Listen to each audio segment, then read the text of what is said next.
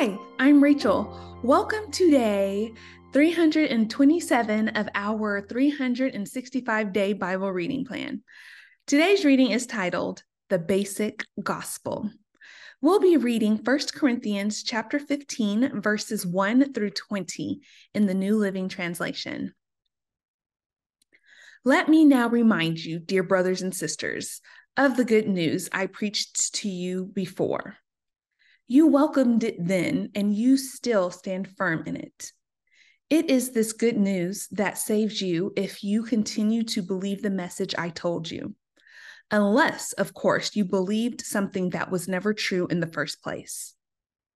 I passed on to you what was most important and what had also been passed on to me. Christ died for our sins, just as the scriptures said.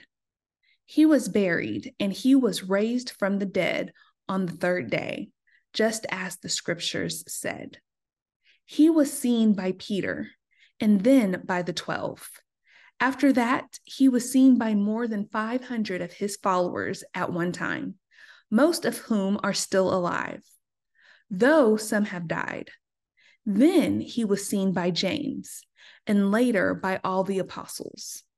Last of all, as though I had been born at the wrong time, I also saw him. For I am the least of all the apostles.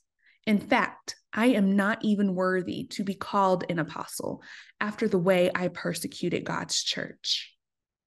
But whatever I am now, it is all because God poured out his special favor on me, and not without results. For I have worked harder than any of the other apostles, yet it was not I, but God who was working through me by his grace. So it makes no difference whether I preach or they preach, for we all preach the same message you have already believed. But tell me this, since we preach that Christ rose from the dead, why are some of you saying there will be no resurrection of the dead? For if there is no resurrection of the dead, then Christ has not been raised either.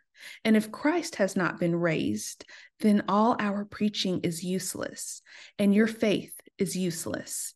And we apostles would all be lying about God, for we have said that God raised Christ from the grave.